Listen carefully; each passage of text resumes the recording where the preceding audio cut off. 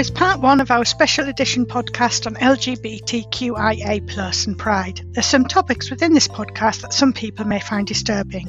As usual, at the end of the podcast, you will be able to find information on A, support groups, and B, where you can find out more information on the terms used. So sit back, enjoy, and listen. Hi, it's Jo here from Two Women in Tech. Welcome to another one of our podcasts. We're very privileged today to have some amazingly cool people with us, especially in June with it being the month of Pride. So we're doing a focus on all things LGBTQIA+ in this session. And so we're hoping to bring lots of knowledge, information and general chatter, banter and giggles along the way. So let me hand you over to Sapphire, who is my awesome co-host, and away we go. Welcome. So today we are going to discuss bias with the LGBTQIA community. So we have a few people with us today. We have Kelly. Say hi, Kelly. Hi. Hi. We have Leah. Hiya. And we have Davina. Abena. Hi. Sorry, that was my fault. I did it. Sabine, first time apologies, Abena. Abena. Is it Abena? Yes, well, that's the closest. Well, really, it's Abena, but when it's anglicised, the closest that people usually get to is Abena or Abena. So that's fine. Abena. Let's do it with Abena. I think that's good. Right. Kelly, if you can just kind of give us a little overview of your situation, I know it would be good to have it in your own words. Okay, right. I am an asexual agender person who is part of a polycule. So for those that are like, what's that? It's basically the term used for a group of people who are in a relationship, as it were. And two of those people just happen to be in the podcast today. It's Jo and Leah. Woo! I think that's a good summary. Yeah. Yeah, fair enough. Thank you. And Leah, could you just give us a little summary? I am a transgender female. I am polyamorous, pansexual. I'm part of Jo's polycule, but only as a non-participant, shall we say. It's more like I was a bad itch that wouldn't go away. I just kept turning up, and there we are. And Thank Davina, you. can you do a brief introduction about yourself, please, my lovely? I'm gay. During Pride Month, it's absolutely key that people understand Pride isn't about non-heteronormative ideals onto people. It's about embracing who we are, having allies who get us, who understand us, and actually having a voice for people who are not heteronormative. One of the things I always find interesting, and I'd be keen to get your opinions on it, is when people go, why do they have to put gay characters into things? It's not necessary. Or why do they have to make them gay? I think the power of representation is so key, especially for the younger generation, struggles so much with coming to terms with who they are, that I think that representation helps bring that comfort and sense of empowerment and acceptance into the world. How important do you think that is actually today still? Do you think it's still relevant? Do you think it's still important? Or do you think people who have those attitudes need to do some reading and go away and learn to broaden their experience somewhat? I mean, as an intersectional individual, it's not just the fact that I'm gay. I'm also black. I'm also a woman. So it's really difficult to find representation, because I might find representation in the fact that somebody's a woman, but I experience a different sort of life because I'm a black woman. I experience a different life because I'm a black gay woman. So representation is so important. And I remember growing up, I was in the closet for a very, very, very, very long time. I'm a late bloomer. I came out when I was 32. When I was a teenager, I remember Channel 4 was the place to be when you wanted to do something alternative. There wasn't really the internet, and Channel 4 had programs about gay people. There was this thing called Sugar Rush that I used to watch. Yeah. And I remember tiny little TV in my bedroom, and I would watch Sugar Rush on the TV, and it would make me think, oh, okay, perhaps it's not so weird. And at school, I was very outspoken, and I said to my best friend, I asked her if I could kiss her, and she said no because she's straight. I really wanted to explore that part of myself, but I couldn't, because there was nothing. There was absolutely nothing. The closest I could get to it would be Channel 4. And so in the end, I sort of withdrew back into the heteronormative path, because there was no way that I could explore it. And it's really, really funny, because now, as an adult, when I came out, when I was 32, because of the internet, I was actually able to go onto dating sites and actually meet women on dating sites.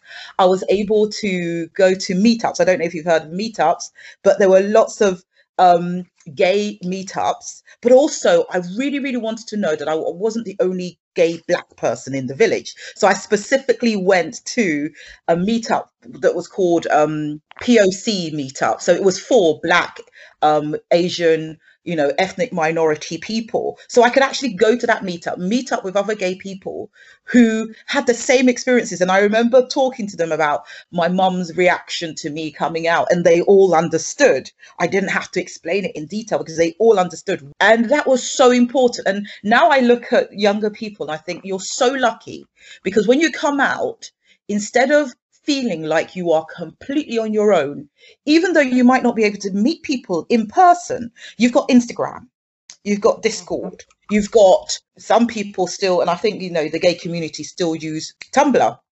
You've got all of these different social media avenues where you can feel like, yeah, I'm part of a community. I might not see these people every day, but I can talk to them every day, and I can feel that I'm not abnormal. I'm not some weirdo, because even if I'm a weirdo, there are some other weirdos out there too.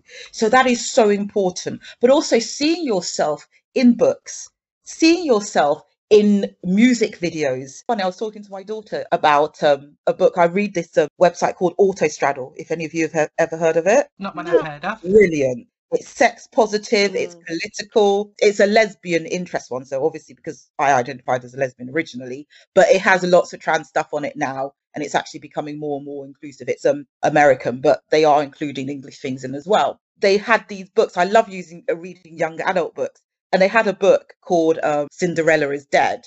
And I remember thinking, oh, I want to read that. And it had a black protagonist on the front. And my daughter, and she was saying, oh, mummy, I want to read that. That sounds interesting. And I said to her, do realise, I think I've seen it already somewhere, and I'm not sure if it's age appropriate for you. And you do realise that I think the main protagonist actually has a relationship with another girl. She was like, oh yeah, that's fine. That's cool. Which I love about my daughter. And I said, I'm going to read it first, and then if it's suitable, then you can read it. But it meant so much. This was just in the Waterstones. It was one of the main books in the window, and she saw that. And that is a black, gay girl for a young adult book, and it was right in the window. It wasn't in the back hidden away, it was right there. And that's why my daughter could see it and say, I want to read that. And that means so much. I think you're right. And Kelly, we were talking about this the other day, because found that video from the kids program. Oh, what, the Blues Clues Pride one? Yes. And I remember listening to it and you're going, I feel validated for the first time. I feel part of something. I guess for yourself, you've experienced bias from both the LGBTQ community, as well as not feeling part of it because they haven't recognised you're asexual, aromantic, and that it's possible to be both of those things and still be in a poly relationship. And how does that make you feel from a perspective? In a word, it's kind of horrible in a way, because it's like, sort of obviously like being asexual, agender, biromantic. It's like, I know full well I'm not part of the sort of quote unquote straight community, as it were. But to then have the LGBT community turn and say, oh, well, you're not allowed to be part of our community because basically asexuality isn't LGBT and that kind of thing. It's like, it's almost as if the community has become so sexualized that anything that's like comes under the umbrella that's non-sexual, it's like, oh, well, you don't count because you don't want to bonk everything in sight 24/7. It's not all about shoving parts in each other all the time, sort of like love is just like all sorts of things. So it can be extremely frustrating when it's like nobody wants me as part of their community, as it were. And it took a bloody kids show to turn around and say, well, actually, poke all of that lot because, you are valid. regardless of what other people might spout off. And it's like, I'm sat here crying over a sodding kids video that's made me feel validated when the adults can't even take 2 seconds to do the same, you know? Oh, I love you so much, Kelly. Yeah, it's just... And I'm going to shut up before I do the feelings and emotions thing. It's like, no, I don't do that. Shut up. And I guess from you, Leah, I mean, you have the challenge, especially from social media, where you see all these posts around you're not a real woman unless you're born that way, and you have all these reactions around the transgender community. And I just think it's very difficult, probably even harder for trans people to find who they are, accept who they are, having recently seen Florida is banning trans women and girls from competing in female races. How does that make you feel? How do you deal with that kind of negativity and oppression in relation to your day-to-day life? Me, it's the only way I can describe it is it's tiring. You get to a point where you just want to step back and go, no, I can't deal with this today. You look at the fear behind it, and a lot of it is down to misinformation and fear rather than actual anything based in science. Really weird. There's been a recent pile-on with Stonewall from very right-wing or very gender-critical views, and it's been really hard because as soon as you put anything up about that, those gender-critical people are jumping on your posts and calling you out. They'll find the smallest thing that could be classified as an aggression, a microaggression, and they say, well, this is how all trans people react. And it's a case of that. It's not that we react like that. We're tired. We're very, very tired of fighting for just basic rights. All we want to do is just live our lives and go to the toilet in peace. I haven't been swimming in a public swimming pool for nearly 7 years because I'm afraid of what would happen. And I know the laws are in place to stop that sort of thing, but you just know something like that's probably going to happen at some point, and I'd rather avoid it than be confronted with someone saying blah blah blah blah blah. There's someone in the toilet that's waving their finger around, even though you might be in a cubicle. People still make stuff up, and you end up being the bad guy, even though you're doing nothing wrong. What gets me, though, is people will say, like, trans people are just pretending to be trans so they can attack women and girls. It's like, there's men attacking women and girls now. Why are you picking on the trans community? One of the hardest things for me is accused of a rapist. I'm a rape survivor. Someone accusing me of being a rapist is absolutely heartbreaking, and it destroys me every time. Thinking that someone sees me like that is heartbreaking. Picking up on that and post on Facebook where somebody had commented on that very fact, and the response was, maybe the problem is these people need to be more afraid of predatory people than actually worrying whether somebody who's trans is going to do something, because if they're predatory, they're going to be predatory regardless of what their gender and their sex is. They're going to be predatory in nature, and that's what they need to be afraid of, not exactly. It's like they're sort of quick to jump down the throats of trans people, but they're ignoring the fact that these predatory, horrible people have always existed. It's like, why are you not doing something about them rather than thinking, oh, let's just blame it on trans people because we can't be bothered to do anything else? But I would also say being trans is difficult enough. You know, I'm not trans, but I empathise because my partner's trans. You would not, by choice, decide to go through this much on a daily basis. You wouldn't. If somebody wants to rape somebody, why would they bother being ridiculed to the point where, you know, they dress up and they dress up and pretend to be a woman so that they can go and rape somebody? If they want to rape somebody, they can rape somebody however they look. You don't have to pretend to be anybody to go and rape somebody. Exactly. Nobody would choose to be ridiculed, chastised, treated like rubbish the way that trans people are treated. Nobody would choose to do that on a daily basis unless they had to, because that is who they are. You wouldn't choose it. Someone summed it up quite nicely, that there are actually less checks in place to become, a policeman who can quite freely walk into a woman's toilet without any repercussions, and than there is to be a trans person. So it's one of those things that I don't think people see the bigger picture of what we go through on a daily basis. No. I couldn't believe how many things that had to go through, before he could actually start transitioning. And I couldn't believe that he had to actually speak to a psychotherapist and get a certificate to say. So basically, it's abhorrent that he has to have a certificate to say that basically he has some sort of mental problem, mental issue. And because he has the mental issue, taking the testosterone is a way of sort of, it is pathologizing being trans. So because you have a mental problem, because you think that you're this other gender, we're going to give you a medicine to help you with that. That's what he had to admit to be able to actually transition. That's crazy. It's crazy. Yeah, there's quite a lot of talk at the moment. It's actually become a registered thing that the key points for a mental disorder aren't there for it to be classified as a mental disorder. So yeah, you had to comply with the need to identify yourself as having a mental disorder to be able to start transitioning. It's wrong. It's wrong. It is.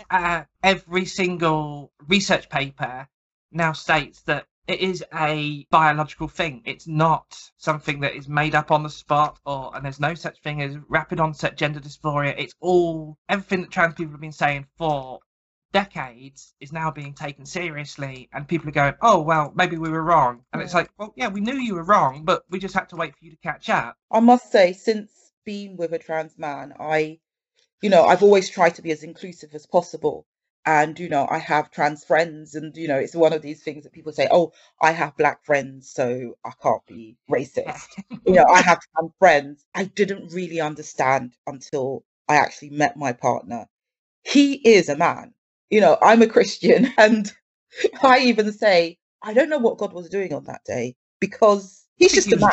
Joke with my fiance that someone didn't get the memo on the day that he was, I suppose, conceived, and they sort of accidentally made him a girl instead of a guy. Yeah.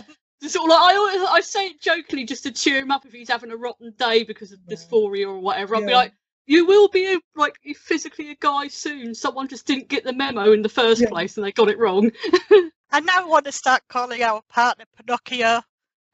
I'm a real boy. I'm a real boy. Yeah.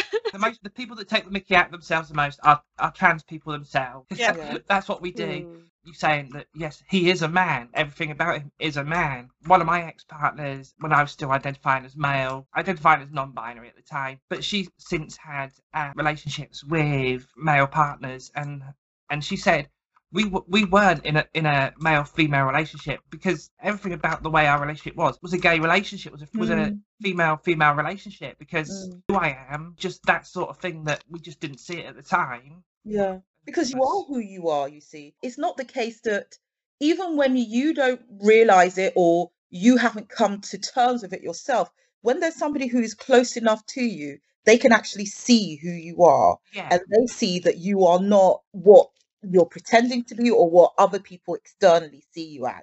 And actually, you can be trans without wearing certain clothes or whatever. There are, there are trans people who they're trans regardless of if they're wearing women's clothes or they're wearing men's clothes, because clothes are, we gender clothes, but it doesn't matter. It doesn't matter. It doesn't stop you from being who you are. I've heard the phrase clothes are costume. Yeah, they are. I have to say, I did some research last night and this week, but I think any amount of research could have prepared me for listening to what you've been saying. It's really shocking. I have to say, I've never even thought about, I've never had to think really about kind of a little bit of anything that you guys have mentioned. So it's wow, yeah. I'm just gone quiet. So thank you so much for opening up. Really, it's so appreciative, and I'm learning a lot. I feel like if I was on Mastermind, this would be my specialist subject.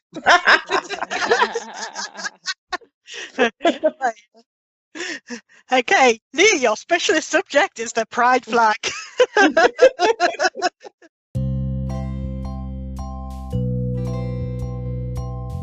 If you want to find out more information around the rights and issues discussed in this podcast, please check out the following websites.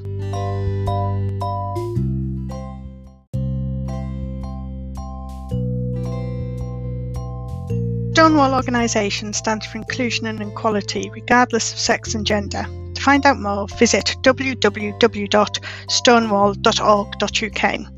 That's www.stonewall.org.uk.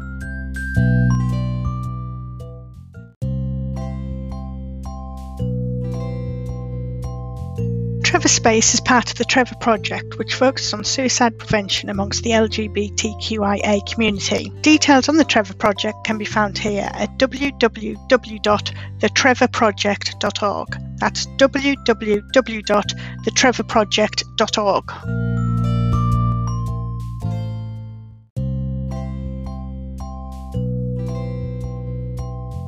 The Trevor Space is a safe online forum for children aged 13 to 24 struggling with their sexuality, where they can talk to other people experiencing the same questions and or find allies to support them through owning who they are. The Trevor Space can be found at www.trevorspace.org. That's www.trevorspace.org.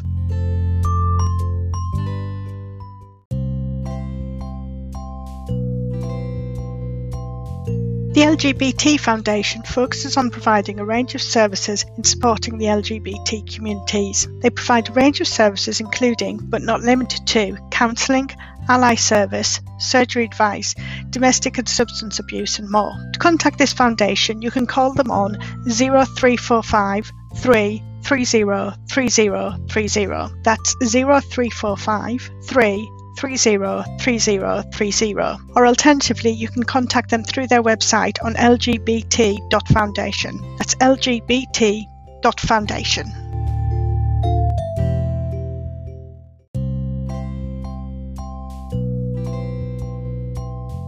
The It Gets Better organisation is there to connect, empower and uplift those within the LGBTQ+ communities around the globe with a focus on the youth. Details can be found at itgetsbetter.org.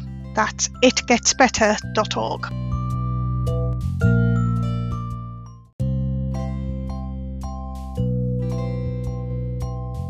For those struggling or who need help with the after effects and trauma of rape, you can contact the Rape Crisis on rapecrisis.org.uk. That's rapecrisis.org.uk. Or you can call them directly on 0808 802 9999. That's 0808 802 9999. They're open between 12 and 2:30 and 1900 to 21:30 every day GMT time.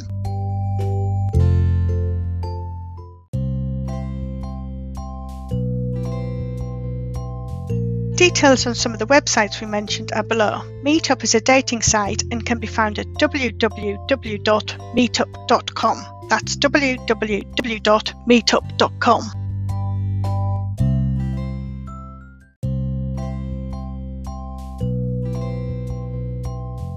Autostraddle is an online digital forum whose aims are to challenge the white heteronormative landscapes of the media industry with a focus on queer women, whether that be trans, bi, non-binary and just generally don't fit into societal norms. You can find their details on www.autostraddle.com. That's www.autostraddle.com.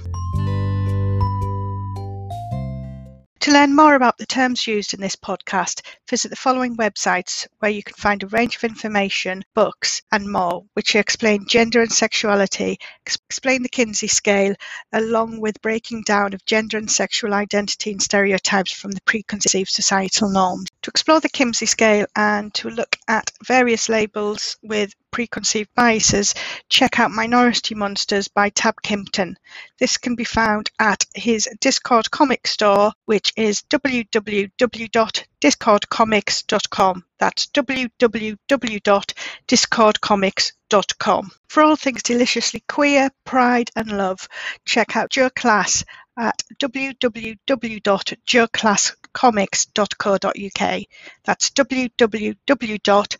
joeglasscomics.co.uk. For more information around More Than Two relationships, check out Kamichi Cuddles, who runs an online comic strip and blog called Ask Me About Polyamory. It can be found at kamichiscuddles.com. That's kamichiscuddles.com. For ethical non-monogamy information, check out Frankel Vure's books and blogs on www.morethan2.com.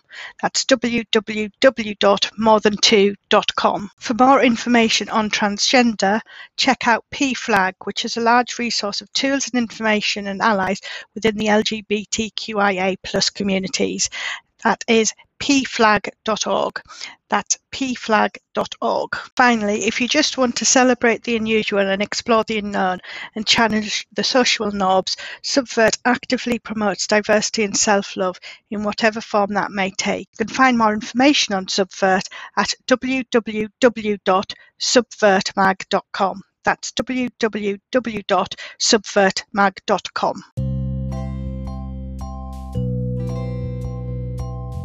Hope you enjoyed this first part of our extended Pride podcasts. Don't forget to look out for the remainder of them coming soon.